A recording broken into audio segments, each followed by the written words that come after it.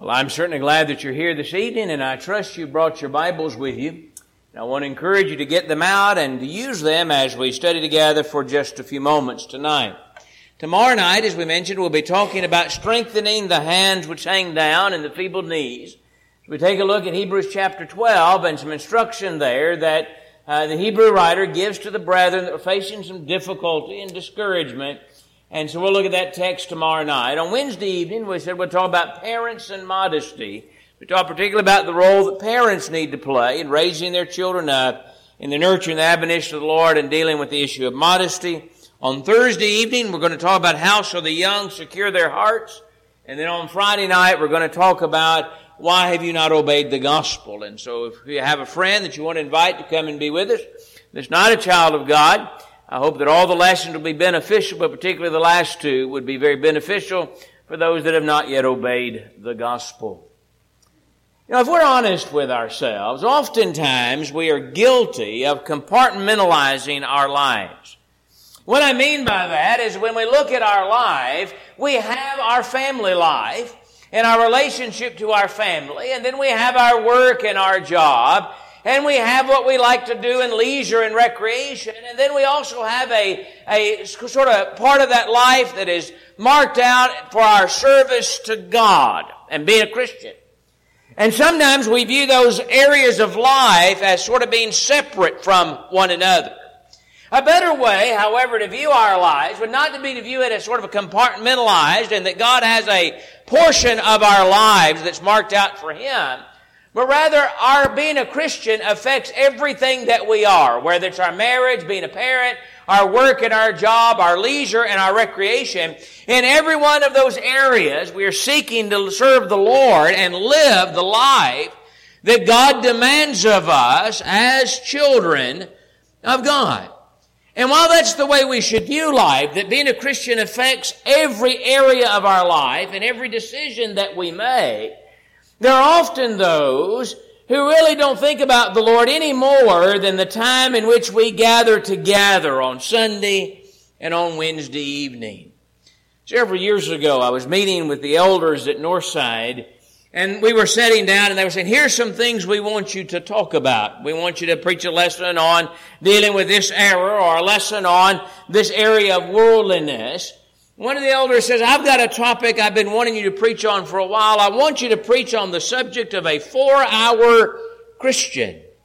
And my initial response is, you're going to have to give me more information than that. What is it you're looking for? And he said, I'm talking about those who really do not allow Christianity to influence them except in the time that we gather together. So I want to think with you a few moments this evening about this idea of a 4-hour Christian. First of all, exactly what do we mean by a 4-hour Christian? What are some of the identifying marks of one who is a 4-hour Christian? And is it really possible to be one that is simply a 4-hour child of God? First of all, what do we mean by a 4-hour Christian? Let me say, first of all, as we begin to define a 4-hour Christian, we're talking about a Christian that attends every service every time the doors are open. It is certainly true that there are some that are only there for an hour or 2 hours every week, and they certainly, we realize that they're not thinking spiritually in the decisions that they make. But there are some that are 4-hour Christian in the sense they're going to be there every time the doors are open. They take very seriously the command to attend that is given in Hebrews 10 and verse 25, where the Apostle Paul said, not forsaking the assembling of ourselves together, as the manner of some is, but exhorting one another, and so much the more as you see the day approaching. So the individual we're talking about tonight is one that is present when the doors are open. Not only are they present every time the doors are open, they seek to put oftentimes a form or outward facade of godliness. They have a form of godliness. They may talk about godliness as they assemble together, and as we make comments in Bible class, they certainly would talk about how much that they love the Lord. And yet, upon closer examination, 2 Timothy 3 and verse 5, describe those that have a form of godliness, but they deny the power thereof. That word form there means the appearance or the mere form, but there's not really a reality behind it. It reminds me of the passage that the Lord used in Matthew chapter 23 and 25 through 28 to describe the Pharisees, that they cleanse the outside of the cup, but inside it's full of rottenness and dead men's bones. Or they're like those whitewashed sepulchres, or the cups that are clean on the outside but dirty on the inside, or the whitewashed sepulchres. They're very careful to put out that outward form of godliness, but they really don't allow godliness to transform how they live their lives day to day. We think about one that's a 4-hour Christian. We're talking about one that does not allow that Christianity to affect their daily lives. Philippians chapter 1 and verse 27, the Apostle Paul said, "For me to live is Christ, and to die is gain." In other words, his life was about service to God. The Apostle Paul pointed out, whether I live, whether I die, my goal and my aim in life is to serve the Lord, and is to live for Him. The individual we're talking about tonight, that's a 4-hour Christian, is one that is present. They're one that may not hold any doctrinal error. They may believe the truth. They may stand firm for things like we can't have instrumental music in worship. We have to do things exactly like God has prescribed, and they're right in that. But when you look closer upon their Christianity, it doesn't really affect how they live day to day. In the book of 2 Corinthians chapter 12, 2 Corinthians, the 12th chapter, and in verse 20 and 21, Paul is writing to the brethren at Corinth. They were still members at Corinth. There's nothing said in the book of 1 Corinthians or 2 Corinthians that indicates any had quit attending. And yet what he said in chapter 12 and 20 and 21 is there are things like contentions and jealousies and outbursts of wrath and selfish ambitions and backbitings and whisperings and conceits and tumults. He talks about uncleanliness and fornication and lewdness that they practiced. Here are individuals that were still members of the church at Corinth, and yet you look at the lives they were living, and serving the Lord didn't affect the things they did day in and day out. So we're talking about a 4-hour Christian. We're talking about somebody that attends, but they don't allow that Christianity really to transform their lives. Well, you know, what could it be that I'm really nothing more than just that 4-hour Christian that seeks to put up the form of godliness and sort of cleanse the outer cup?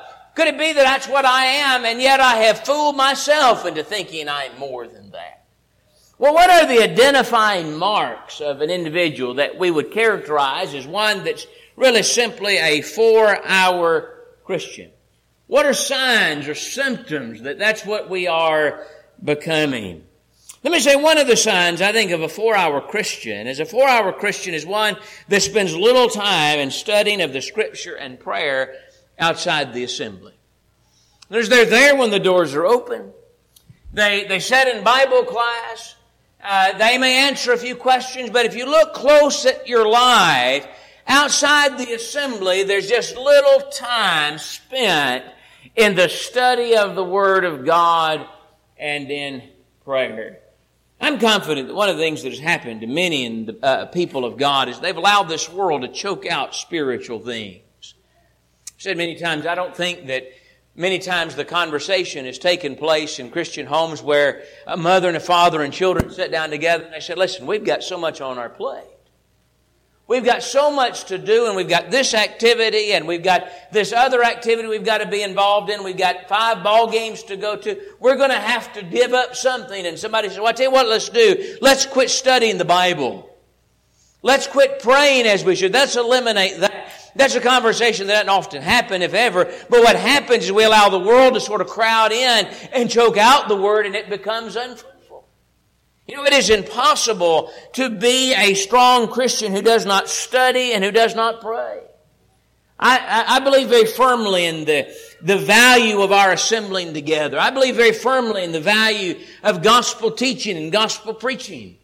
If I didn't, I'd choose to do something else. But I want to tell you, we need far more than what we can get in the 4 hours that we gather together each and every week. Peter describes the attitude of the child of God as one like a newborn infant that longs for the pure spiritual milk that you may grow up into salvation. When I first started preaching, I'd use that passage and use it to describe the attitude of a new convert. We need to be like babes in Christ. The more I've studied that passage, the more I believe he's not describing the attitude of the new convert. He's describing the attitude that every child of God needs to have toward the Word. Just like that newborn babe desires milk to be fed, Christians need to have that kind of consuming desire for the Word of God, to feed upon it in order to grow up thereby unto salvation. But I tell you, the 4-hour Christian spends little time in the study of the Word of God. There's not a discussion of the Word of God with their children or with their spouse. And they don't spend a lot of time in prayer. They don't pray without ceasing, as is commanded in passages like 1 Thessalonians chapter 5 and in verse 17. Or they don't study daily, as Acts 17:11 says. Could that describe you?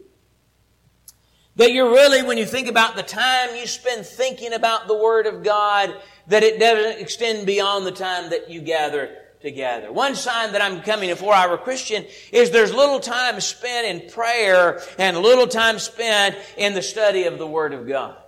Another sign is their time is dominated by worldly things instead of the spiritual. There are too many irons in the fire. Then, in other words, our schedules are too full that there's little time for spiritual things. Our schedules are packed full of things that pertain to this world. Things that are not wrong in of themselves. Things that are not sinful in of themselves, but we've allowed them to dominate our time to the point we have no time to visit the sick. We have no time to show hospitality. And again, we have little time for spiritual conversation or the study of the Word of God. Schedules being too full or allowing things to choke out the Word has always been a problem for the people of God, always been a danger. We're studying right now through the book of Deuteronomy on Sunday morning, and I'm amazed at the practicality of the warnings that Moses gave to the people of Israel, things that we need to hear today. But Deuteronomy chapter 6 and in verse 12, Moses told the people of God, beware lest you forget the Lord that brought you out of the land of Egypt from the house of bondage. In the context we're saying, don't get so busy when you get into the land reaping and sowing and enjoy everything that God has given to you that you forget where those blessings came from and you forget God. Not in the sense, I believe, that they would forget that there is a God, nor that they didn't pay lip service to God, but in the sense that they were not going to allow God to affect their daily lives. They sort of forgot about Him as the guiding force in their lives. The book of 2 Timothy chapter 4 and in verse 10, we read about Demas that had forsaken Paul, having loved this present world. The cares of this world choke the Word and it becomes unfruitful. A sign of one that's a 4-hour Christian is you look at their time and it's dominated by the worldly and the mundane with little spiritual activity. Another sign of a 4-hour Christian is they may more closely identify with the world than with those that practice Christianity. When you look at their lives, they may identify more closely with the world than with those who practice their Christianity. What do I mean by that?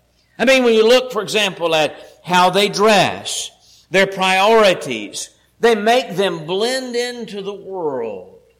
And they have far more in common with the world than they do the people of God. Adulterers and adulteresses, James would say in James 4 and verse 4, know ye not that friendship with the world is enmity with God? Whoever therefore makes himself a friend of the world makes himself an enemy of God. When you look at their lives, you don't really see a marked difference in their lives and the lives of the people of the world. Not in their conversation, not in their dress, not in the kind of things that are important. They just sort of blend into this world. That's the 4-hour Christian. They haven't come out yet and been separate as God commanded them in 2 Corinthians chapter 6 and verse 17. In fact, if you just observe their lives, others may not even identify them as being Christians. Remember several years ago, it was the gospel meeting down below Birmingham, Alabama. And I was sitting around a dinner table talking to a couple that was there, and they had their son and his newlywed wife there. And they talked about where they had lived previous to moving there. And they said, we graduated, and they gave the town where they had graduated from. It just happened that I had preached in the past in that town, and so I said, well, I bet you know. And so I threw two names of some members of the church there that would have graduated with them, and then their jaws just dropped. They said, you mean they were Christians? You mean they went to church? And then, of course, I was sort of embarrassed at that point in time, because what they were saying, in what we saw and in what we observed in terms of their lives, in terms of their activity, in terms of their dress, we never would have guessed they were Christians.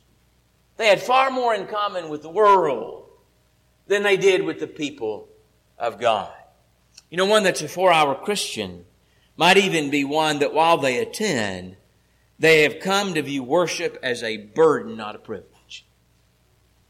In other words, when we become a 4-hour Christian with a little interest in spiritual things beyond our time together, we may come, but we come to view worship as a burden and not a privilege. We begin to ask questions like, do we have to go every night? When we see a gospel meeting coming, we may even look with dread that, oh no, they're going to expect us to be there every night this week. It may be much like the attitude of the people in Malachi's day, in Malachi chapter 1 and verse 13, who sneered and said, oh, what a weariness. They were still going through some of the outward signs and the outward motions. In fact, what the Lord tells them in Malachi chapter 1 is, with your attitude and giving me the leftovers and the attitude of it being a weariness, I wish somebody would bolt and lock the door to the temple. I don't want that kind of service. I don't believe God wants that kind of service today either. But they may even come to view worship as a burden, not a privilege. In fact, their attitude is far different than the attitude of David in Psalm 122 and in verse 1, who said with regard to going to the house of the Lord that I was glad when they said unto me, let us go to the house of the Lord. My understanding of the Hebrew language, that literally means it brightened my day. It brightened me, it cheered me to think about going and worshiping the Lord. What's your attitude toward worship? Tell you, I believe when our attitude toward the Lord and toward spiritual things is what it needs to be, we don't ask questions like, do I have to go? We want to go. We want to be there to study the Word of God, to grow spiritually, to encourage others, and to worship the God who made the sacrifices necessary for our salvation. And so sometimes we have those that are just simply 4-hour Christians. They're there every service, but when you look closely at the signs, you see one who's not allowed that to really transform their lives, and they really have more in common with the world than they do with the people of God. Well, here's my question. The remainder of the time, is it possible really to be a 4-hour Christian? And what I mean by that, if we think about Christian being one that follows the Lord, is it really possible to be a servant of God, a child of God, who does not give more than just simply that in service to God? I want us to understand that being a Christian means being a disciple. If we were going to say, what's a Christian? The word Christian itself does not appear that frequently in the New Testament. 3 times I believe it appears. The word disciple occurs far more frequently. And Acts chapter 11 and verse 26 tells us that the disciples were called Christians first in Antioch. I believe, by the way, that when they were called that was a divinely chosen name for them. I think the context of Acts chapter 11, 26 bears that out. I connect that back to the prophecy made in the book of Isaiah about the name that was given. My understanding is every time in the New Testament that phrase called occurs, it is a divine utterance that is made. It's a divinely chosen name. And that name Christian is chosen to describe those that are disciples of the Lord. What does it mean to be a disciple? Well, if I'm going to be a disciple of the Lord, then that means a disciple seeks to be like his master. He seeks to be like his master. In Matthew chapter 10 and verse 25, the Bible tells us it is enough for a disciple that he be like his teacher and a servant like his master. If they've called the master of the house Beelzebub, how much more will they call those of his household? In other words, a disciple is one that seeks to be like his master. Our master, of course, being the Lord. We're seeking to imitate and to emulate Him. In Ephesians 4 and verse 24, the Bible says, put on the new man, which is created, the English Standard Version says, after the likeness of God in true righteousness and holiness. What is one that is put on the new man? He's one that has transformed himself and he's putting on the image of God in true holiness and righteousness. In other words, God is the standard that we are seeking to be transformed into. God's righteousness is not just simply an outward righteousness. God is righteous and holy in all that He does, in all that He says. And when we seek to put on the new man, we're seeking to transform ourselves to reflect the likeness of God. Can we do that and simply be interested in spiritual things for just a few hours every week? Or coming in and half dozing while we study together and then forgetting about spiritual things on Monday through Tuesday, and then maybe pick it up a little bit on Wednesday night, and then we'll forget about it again into the following Sunday. A disciple is one that seeks to be like his master. A disciple is one that takes up his cross daily. In Luke chapter 9 and in verse 23, Jesus said, if any man desires to come after me, let him deny himself and take up his cross daily and follow me. Now, do you want to serve me? Jesus said, think about what it's going to require. You're going to have to deny yourself. You're going to have to put your will on the back burner. As Paul would say in the book of Galatians, it's no longer I that live, but Christ that lives in me. And you've got to take up your cross daily. You've got to serve the Lord each and every day through difficulties and trials. Whatever is required, you've got to do that. That's what a disciple does. Luke chapter 9 and in verse 23. And a disciple is one that has to put the Lord before all other relationships. You know, the Lord's not going to take second place. Remember years ago, the very first place I was preaching, we had gone to a gospel meeting one night. Or it was a gospel meeting there where I was preaching. And I got there and somebody wasn't present in the gospel meeting. I knew where they were.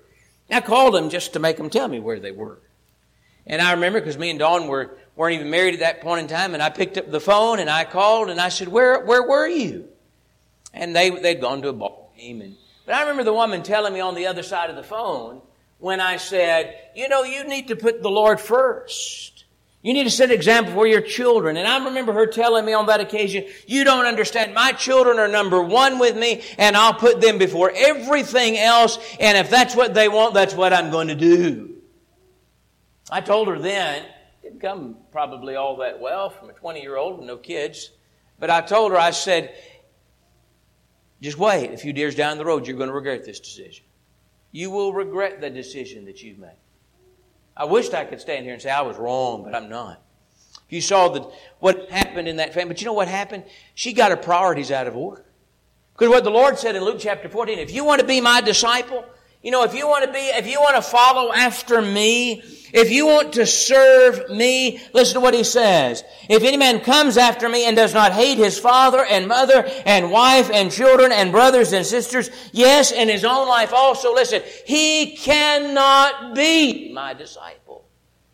You want to be a Christian, you want to be a disciple of the Lord, what He's saying is you've got to put me before every other relationship, family, even your own life. I've got to be number one. And if you're not willing to do that, then you can't be my disciple. See, being a disciple is what a Christian is, but a disciple doesn't put the Lord on the back burner and he allocates to Him a few hours every week when we gather together, but rather the Lord is number one in his life above everything else. So not only do I learn that it's really not possible to be a Christian with simply devoting 4 hours a week to the Lord and forgetting about Him the rest of the time, because that's not what a disciple is. I also learn when I go through the Scriptures that being a Christian affects every area of our life. See, being a Christian is our calling. Ephesians 4 and verse 1 says, I beseech you therefore, I therefore the prisoner of the Lord beseech you, to walk worthy of the calling with which you were called. It really marks the beginning of the second half of the book of Ephesians.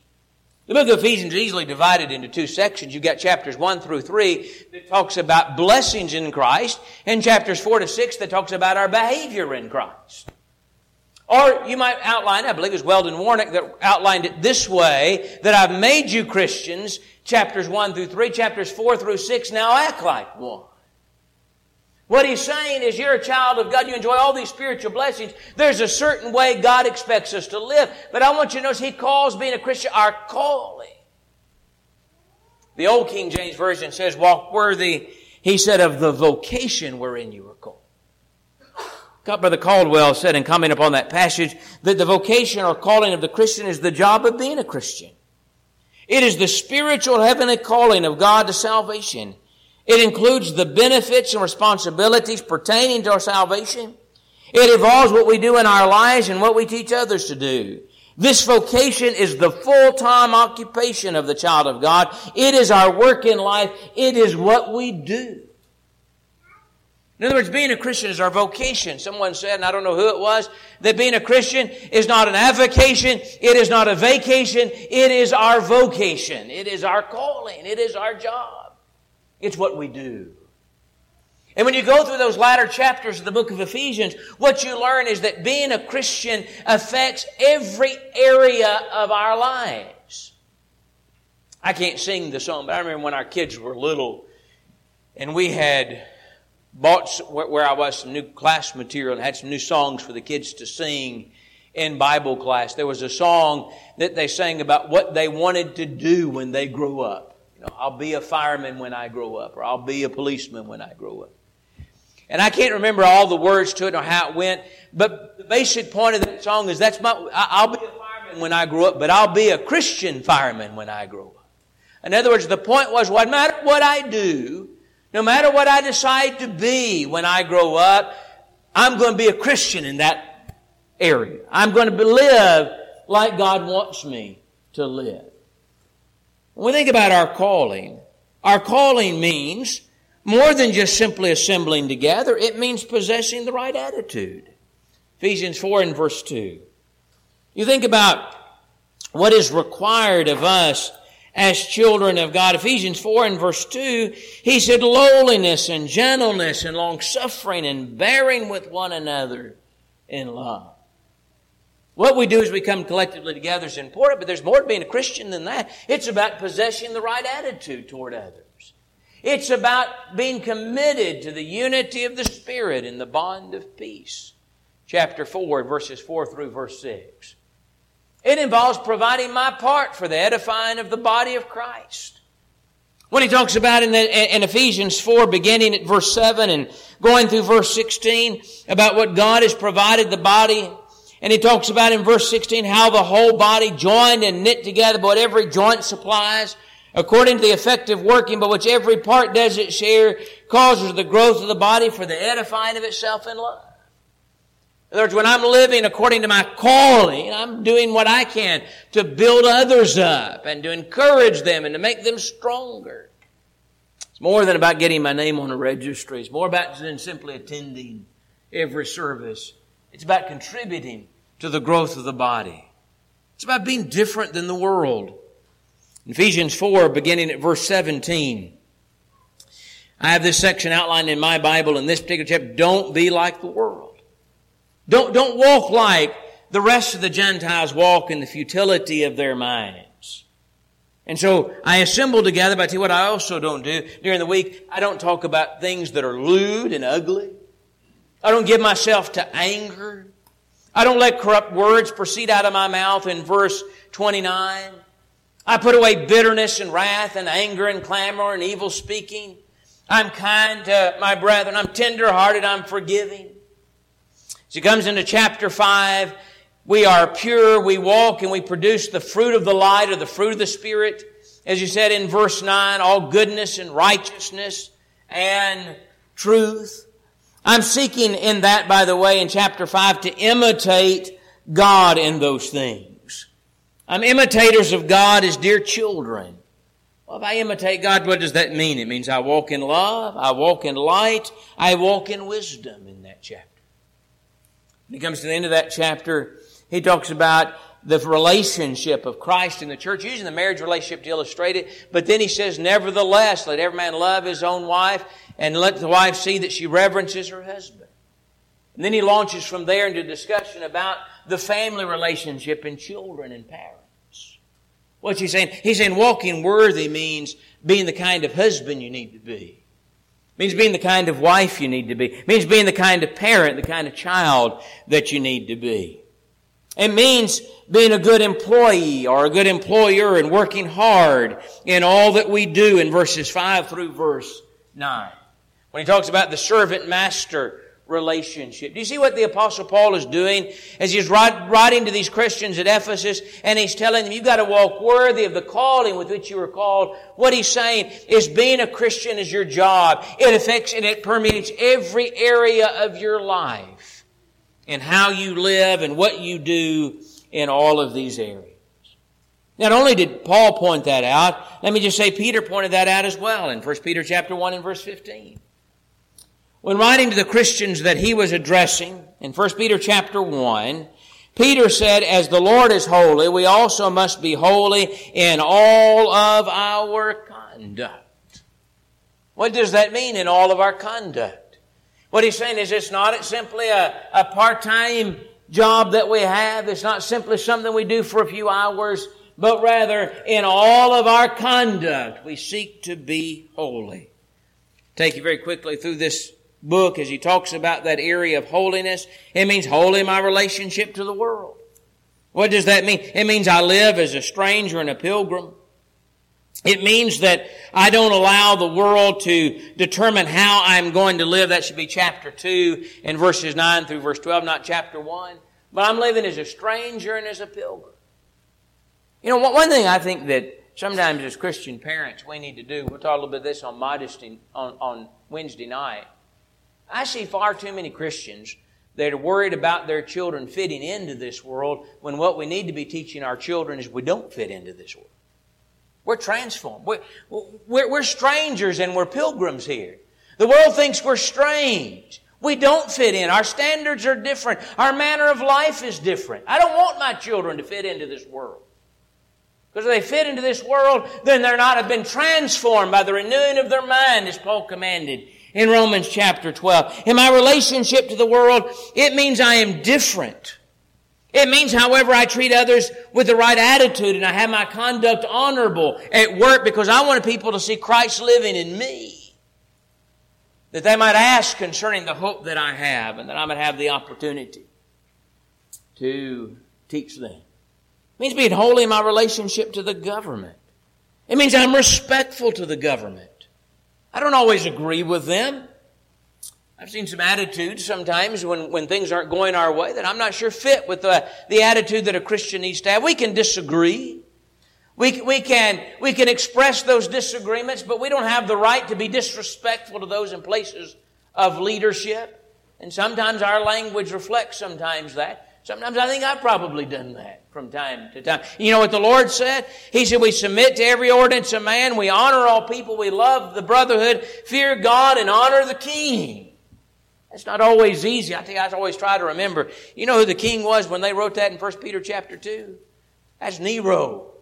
And I think, you know what? If they could give him the honor and respect as king, surely I can give the honor and respect due to leaders with whom I disagree. But my attitude toward government is influenced by my attitude, by my Christianity, by my attitude toward the Lord. I'm holy view of marriage in 1 Peter 3, 1-7. As wives, they submit. As husbands, we give honor to the wives as unto the weaker vessel. It means I'm holy in how I deal with suffering when it comes up and when it arises. In fact, over and over again throughout the Bible, we see this attitude that is shown that being a Christian affects every day and every area of our lives.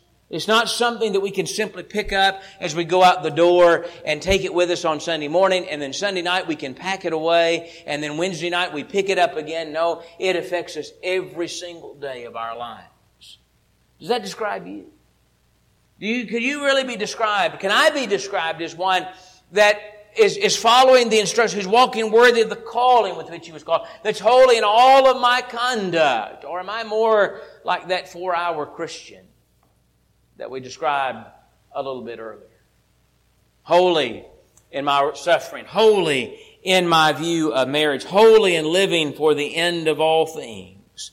In 1 Peter chapter 4, in verses 1 through verse 11, as he talks about being hospitable and being serious and watchful in our prayers, and then humbly filling our place in chapter 5, that should say.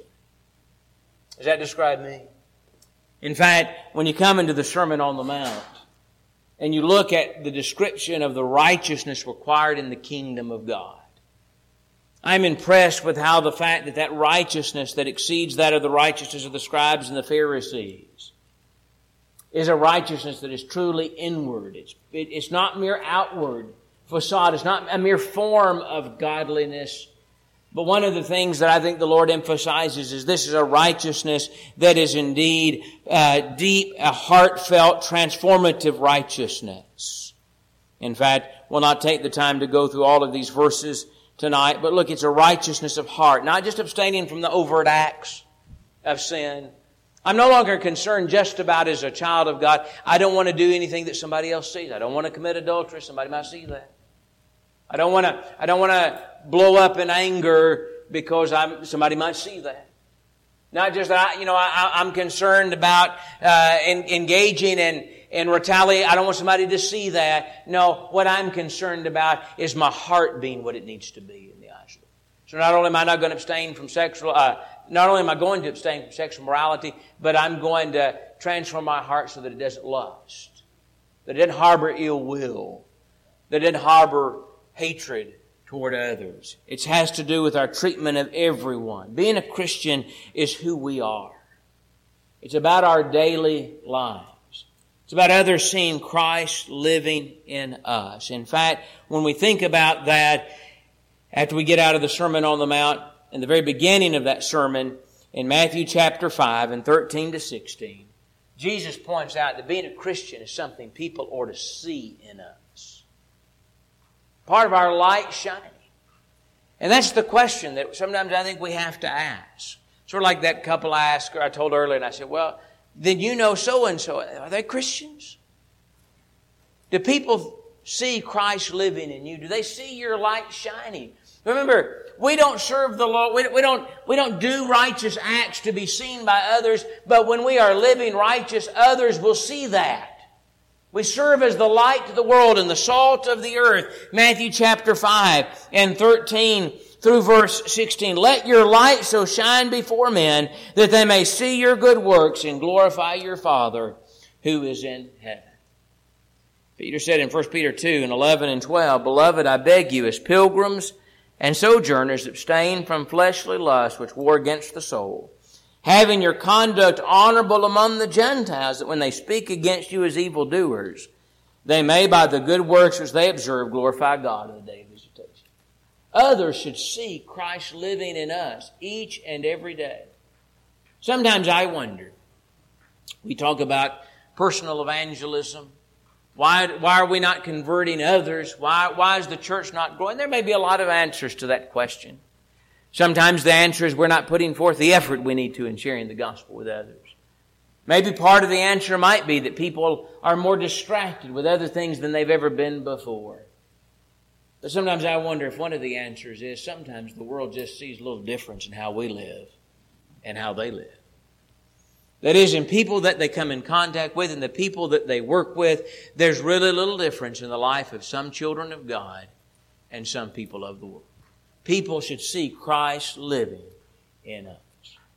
In the book of Deuteronomy chapter 6, in verses 6 through verse 9, we learn this principle. Deuteronomy chapter 6, in verses 6 through verse 9, where the prophet Moses is speaking to the people of Israel.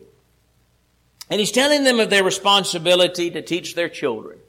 And he told them in the verse just prior to that they needed to love the Lord your God with all your heart, with all your strength, with all your mind. You give God your all.